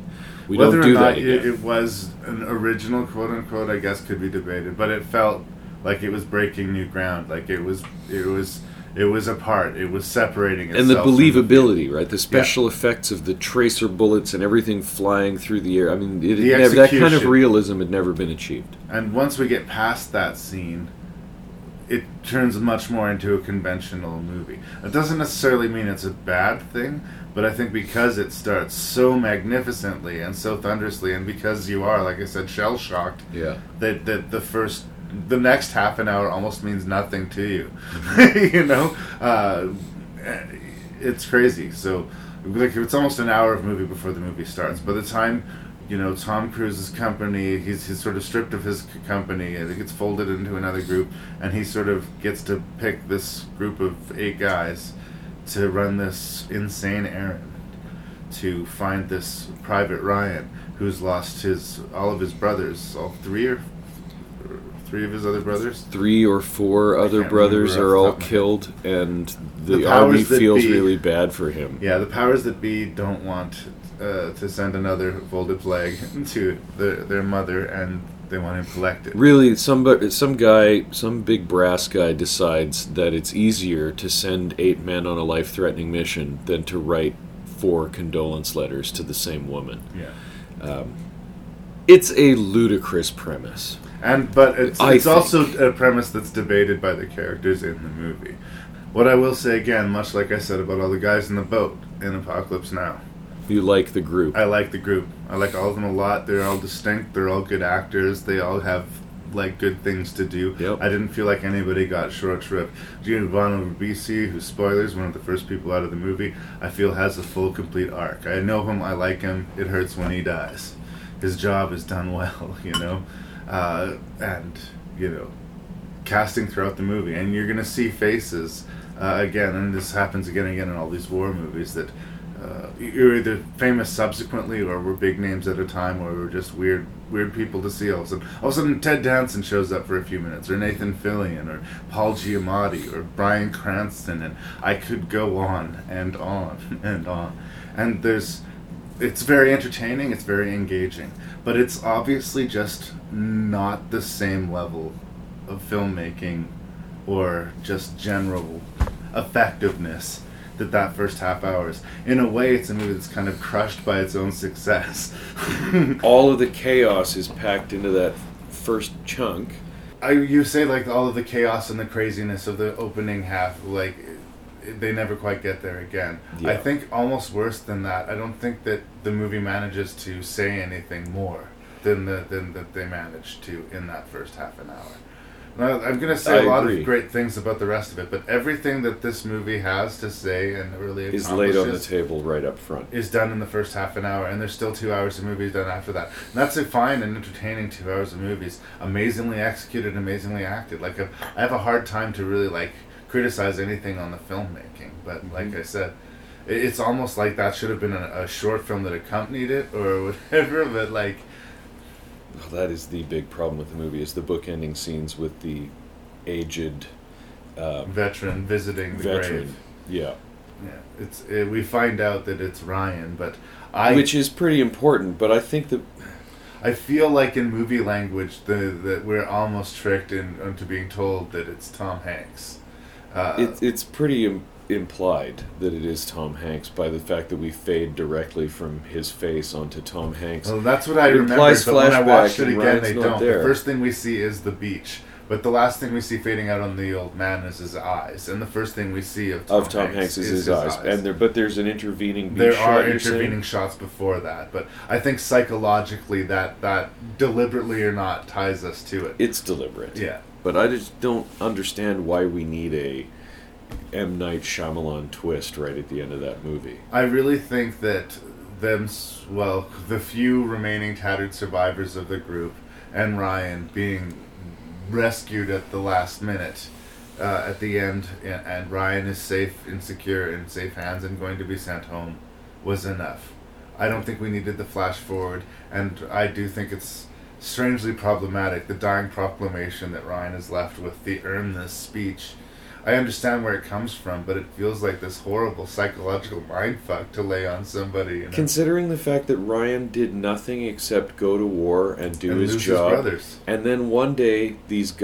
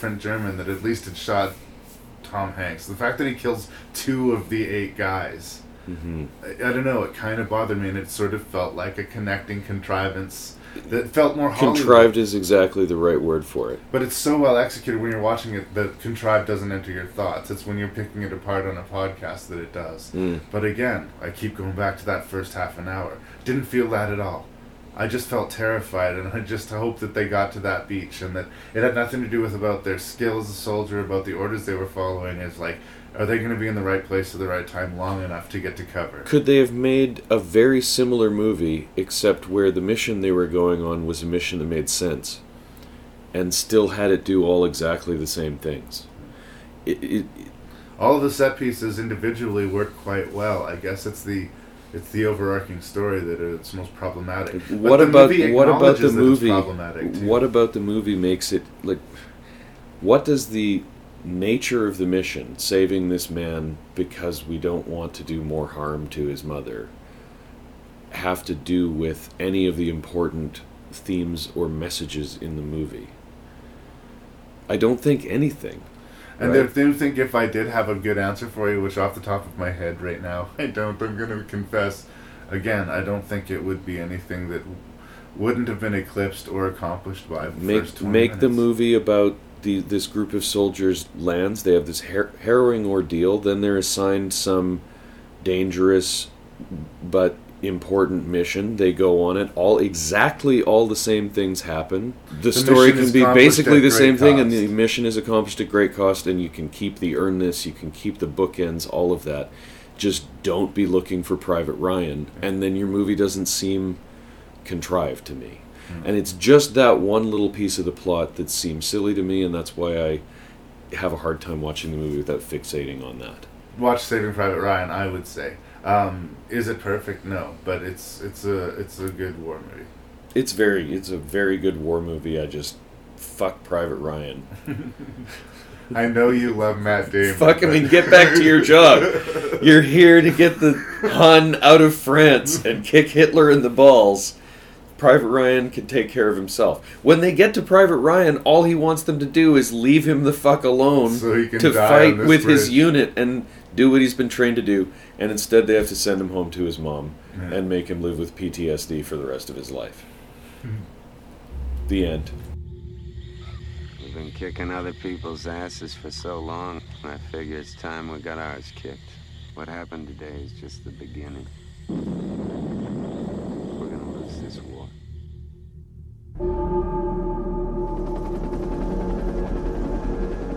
If you're gonna get killed in the now, it's better to get it in the first few weeks. I don't even know what I'm doing. I'm so tired.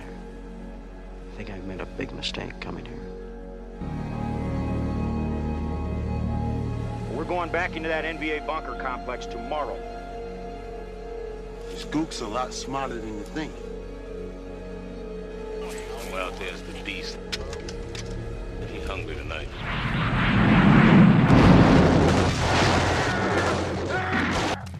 There's something different about this movie than any of the movies we've talked about tonight. And I think that is that it feels like a movie that's being... The auteur of this movie has lived it. Yeah. And you can tell that the guy who is creating this movie you're watching has been there. Despite it being star-studded, despite the Johnny Depps and the Forrest Whitakers and the star spotting, it feels the most genuine in a lot of ways. And that is because he brought the authenticity. He also brought his, artistic menace. He's a famously difficult person. And there's a story Johnny Depp tells. He was a quite young actor at the time when he was filming a death scene and pouring his heart in it. And there's got rain and blood and all the guys holding on to him as he's sputtering out. And then he'd yell, cut, and say, fucking bullshit! Do it again! And they would reset and he would die. And he'd say, fucking bullshit! And he would do it again. And Johnny Depp was into it, but a lot of the actors weren't. Yeah, Johnny Depp's insane, right? Like, he's just nuts. And, the level of the brutality that they put into the training of these actors. And again, at the time, Willem Dafoe and Tom Berenger, they were names, but Platoon bumped them up many notches. Yeah. And every corner of this, whoever was the casting director had an amazing eye. There's no really weak performances, and there's good actors every corner of the movie. Absolutely. There's no one that I don't believe in the movie. And some of the characters are pretty outrageous. But I managed to believe characters like Bunny. I managed to believe characters like Barnes, who's almost a cartoon evil person, but somehow he seems to fit right into the nightmare world that these guys live in. And the movie is somehow anchored by Charlie fucking Sheen. Yeah. Now, he hadn't become the monster that he has, grown into now. Yeah. He hadn't been transfused with tiger blood yet at this point. He was a young, hungry actor who wanted to prove himself and was put in the uncomfortable position of being cast in a movie at least basically partially reprising his father's role in Apocalypse Now. Martin Sheen was his daddy, and that had to play into him being cast, and he had to, on some level, know that. Platoon won Best Picture. It's an impressive fucking movie. He backed his shit up. Yeah, it's an impressive performance, too. And that's what it's like. Charlie Sheen is straight up good in it. Like, I can't really say another example of that. I mean, I'm not a Wall Street guy. I thought he was fine in Young Guns, but it was pretty much Hot Shots, Stupidity, and then Drugs and Porn, and then sitcoms for Charlie Sheen after this. Yeah. It made me a little bit sad watching it and seeing, like, look at all the talent this guy had.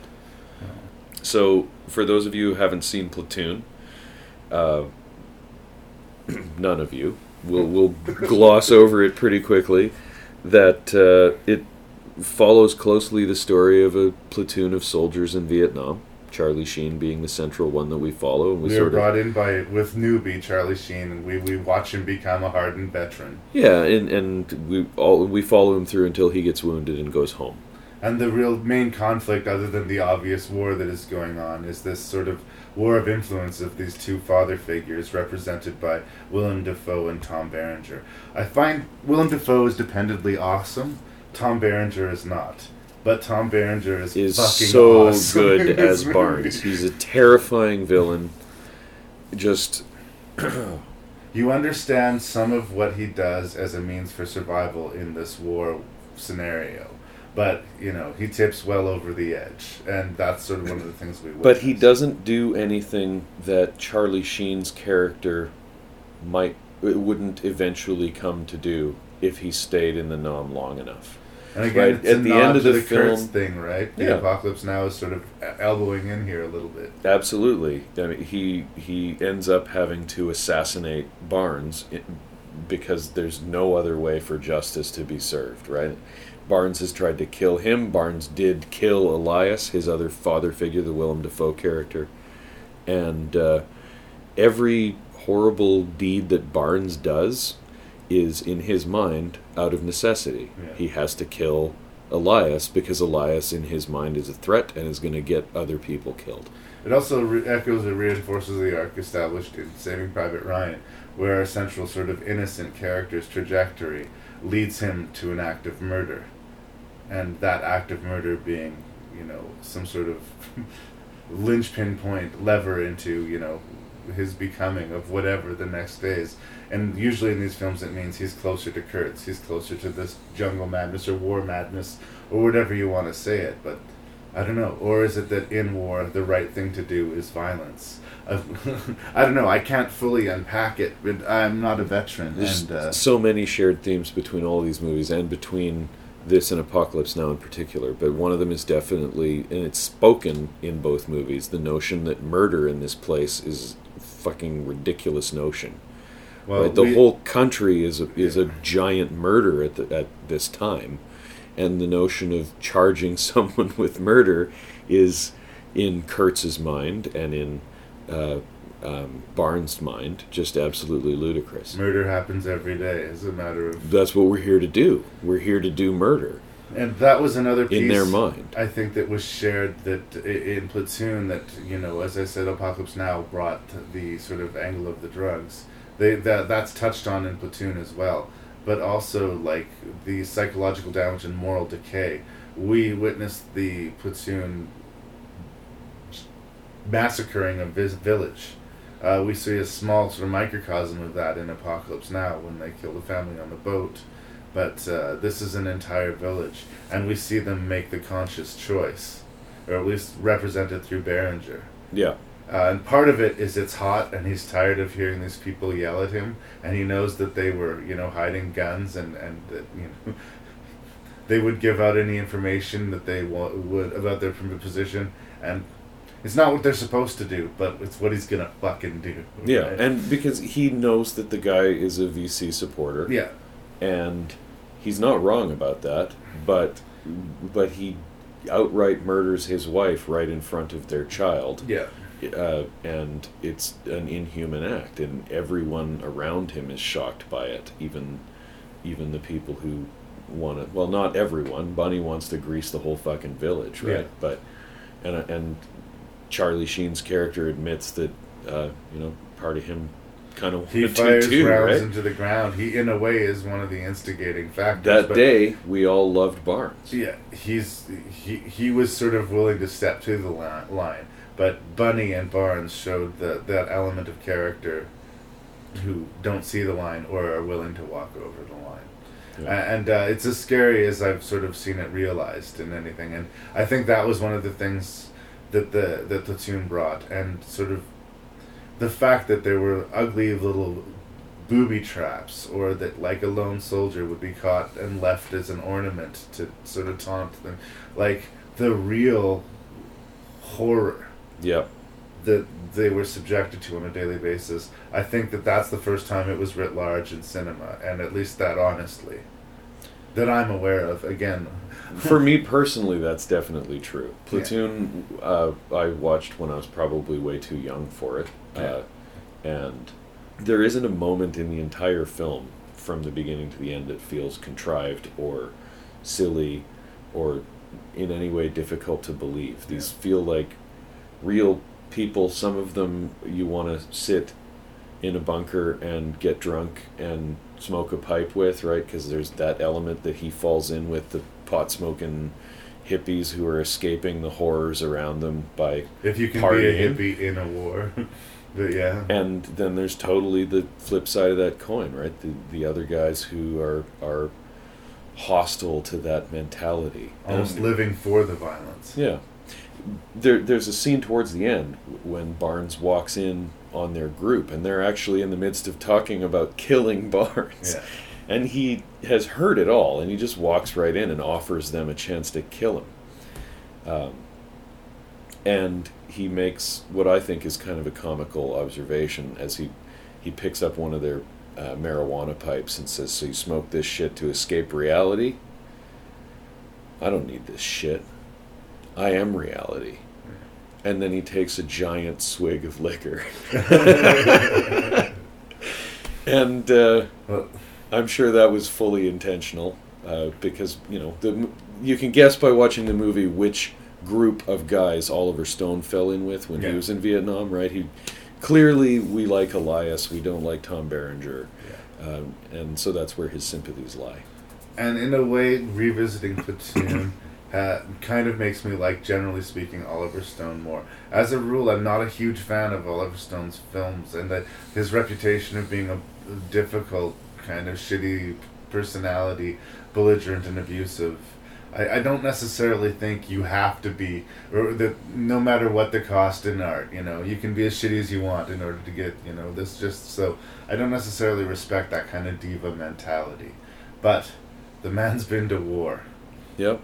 And I respect that. And he knows how to tell a story about it in pictures. And I respect that, and I respect that he brought it so authentically. And I think, again, I said if Spielberg's got to win an Oscar for Best Director, I'm glad it's for Saving Private Ryan. If Oliver Stone's going to win Best Picture, I'm fucking glad it's for Platoon. Yeah, no movie has ever made me feel itchier and sweatier than Platoon. Right? Like, we get those opening when he's first in the jungle and he's got the ants crawling around on his neck and he's hiding under the wet towel trying to keep all the fire ants out of him. And for the whole rest of the movie, I just feel gross.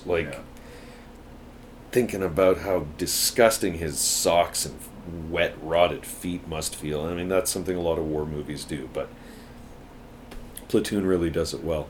And again, it's because they actually shot it outside in a really humid, hot, disgusting jungle. And it must have been a nightmare to shoot, but holy shit, does the end result when you do that, like The Thin Red Line, like these movies we're talking about. I really like King. Do you remember which one King is? Right, the big fella with the he's two the big rifles. fella who keeps through the entire movie talking about how short he is. He's just 32 days in the wake up, and every bit of filmmaking convention would tell you that he's not going to make it because he never stops talking about how he's just going to get out of here. But King makes it. Yeah. And I'm happy that King makes it. No, and you're not everybody makes it. Most people you like die, and a few people that you don't like live. I'm a big fan of the actor John C. McGinley. Yes. And he shows up a lot in Oliver Stone's work. That they seem to be tight at the hip creatively in that respect. And I guess you can do worse to have, if Oliver Stone calls, fuck, I'll pick up the phone. Yep. So, I'll be in his movie. Yeah. Sight unseen. I like John C. McGinley's character because he presents himself badass, but he is like this awful wormy sycophant around Barnes, and when it comes down to it, I could relate to Jeremy Davis freezing on the stairs, even as horrible as it was, but there's something so awful about John C. McGinley hiding under this stack of bodies. Yep.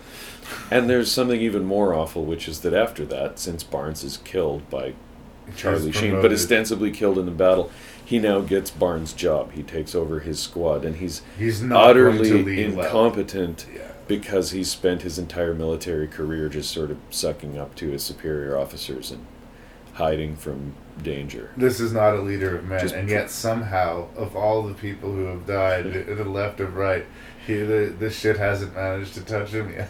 Yeah. So, interesting, and again, something that I can believe. Absolutely.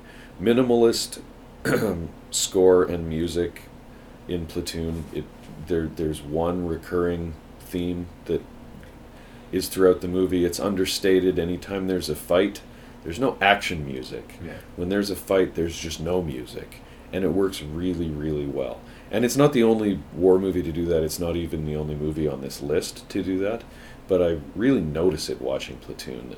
Yeah. You'll get 10 minutes into that big, huge climactic action sequence at the end of the movie, and you realize there hasn't been one lick of orchestral music anywhere. It's just been the sights and sounds of what's happening, and that's more than enough to keep your attention, to keep you mesmerized.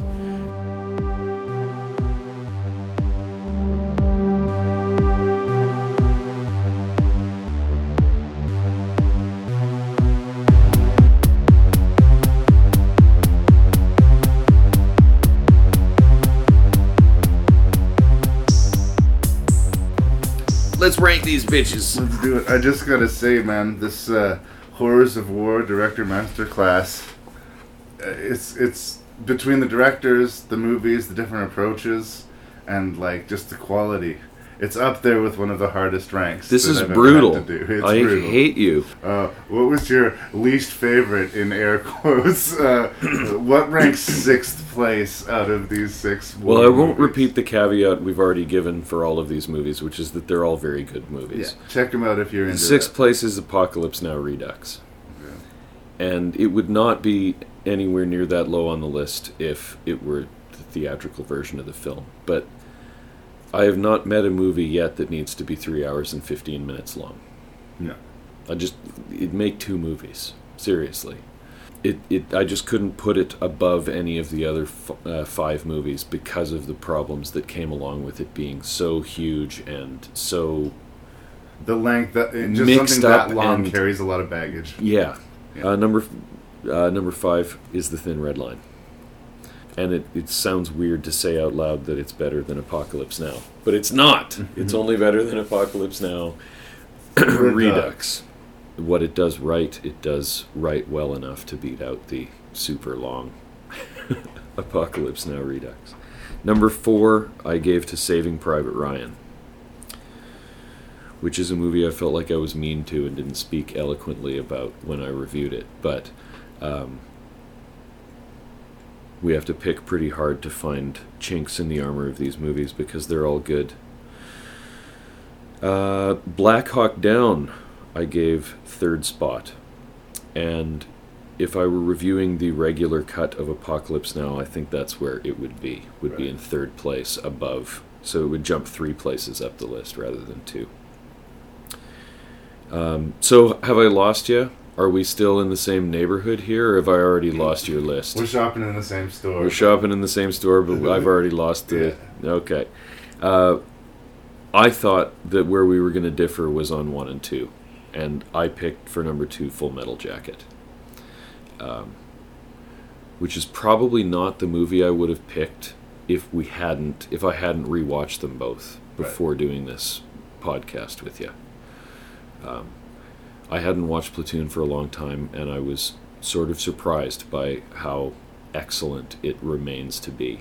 I didn't expect to watch it and come out going, wow, I think that might be a better movie than Full Metal Jacket. Yeah.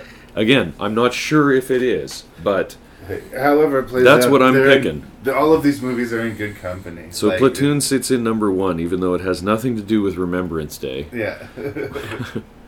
Not a Commonwealth war movie, but an extremely solid war movie that I could not find a significant flaw in. Right. I don't think we're going to get into any serious fights about this. Okay. There's two reversals. We meet in the middle. I actually put The Thin Red Line at the bottom of the list. I think it's a movie that's a little bit at war with itself. I think it's a beautiful movie in a lot of ways. And there's like great peaks and low valleys. But the fact that the movie felt like homework returning to it, the way that none of the other ones did, sort of said something about the movie to me, or at least how I felt about it. So I put it at the bottom of the list. I put Apocalypse Now Redux in 5th position, and I agree with you that it would be higher. In a way, it was a sort of saving grace that it was the Redux, because the list would have been even harder to stack otherwise. But much like... Except we'd have agreed on last place. Yeah. Much like the Thin Red Line, it's kind of at war with itself. So, like, some of the stuff in the movie works fantastically. Other stuff either doesn't work or is superfluous. It's got more fat on it than there needs to. And I think I could say that to a smaller degree about the theatrical cut. But the Redux is unwieldy. Apocalypse Now is held in high esteem. I just, for some reason, could not put it at the bottom of the list. I don't know. Now we're going to get closer to agreeing, because in 4th position is Saving Private Ryan. Everything the movie accomplishes, it has done by the 30-minute mark. And there's still 2 hours to go. And, like, it's a great 2 hours to go in a lot of ways, but... But the movie, it's premature ejaculation. Yeah. Writ large. And we're also in agreement that Black Hawk Down... I think people will be surprised at how high maybe Black Hawk Down is ranking, but a lot of times I talk about with horror movies is what was the goal, what were they setting out to do, and did they achieve it? And how far did they stray from that said purpose, which several of these movies meander all over the place. It's focused, and it sort of shows us the nightmare chaos of the situation of the war, of like a situation that just gets perpetually worse and worse and worse. Like, the stakes just are super wrapped in it, and it's got a real energy. It's the closest to an action movie, I guess, that we come from these, but it's still very much a war picture. Check out Black Hawk Down if you have. I think if there's a movie on this list that people might not have seen, it'll be Black Hawk Down, but these are all pretty well-known movies. And then we're gonna, you're right, we reversed the top two. I put Platoon in second place. It's not an easy thing for me. And when it's not an easy thing for me, I fall back on personal things. And I watched the Full Metal Jacket on the couch sitting next to my daddy. and like I said, had that traumatizing experience of seeing it too young and being genuinely disturbed and haunted by the Gomer Pyle thing, suicide, because I watched it before I was capable of processing it. Like, it hit a nerve, and maybe that's personal, and maybe that sort of cooked the books. But I have to be real, and for me, Full Metal Jacket just edges out on top. Well, and that's perfectly fair. It was not easy. It was not an easy thing. The two places where we were reversed were the two places where I was really humming and hawing about the list, was picking between those first and last positions. Well, once upon a time I would have called myself a Kubrick fanboy. Right. I can't call myself that after ranking Platoon ahead of it in a war movie contest, but... I can't rightly say that about myself anyway, I guess. Full Metal Jacket has humor and satire in it that Platoon lacks, and that's true. But it's not as real. But Full Metal Jacket also has pretentiousness in it, and there's not one moment of pretentiousness anywhere in Platoon. And again, on a different day, my list might have been slightly different, but today, there it is. All right. Well, thank you so much for coming back and doing another podcast with me, brother. I really do appreciate you doing my Remembrance Day edition of Rank and Review. It was fun. It got pretty late here tonight, and I got a little bit droopy, so forgive me if I was mumbling, everybody.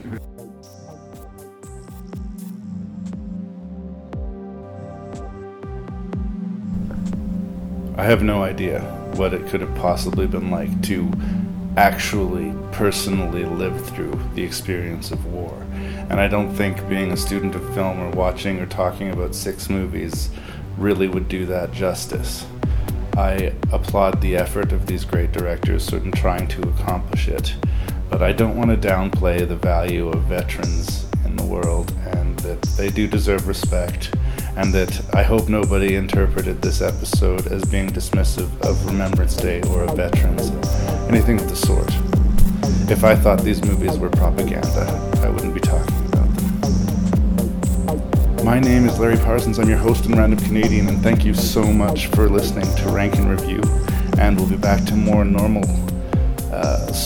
more normal themes next week. So I hope you guys enjoy that. And please do tell your friends about Rank and Review. Leave a positive review for us on iTunes. That really helps the show along. Seek it out on Facebook. And thanks, you guys.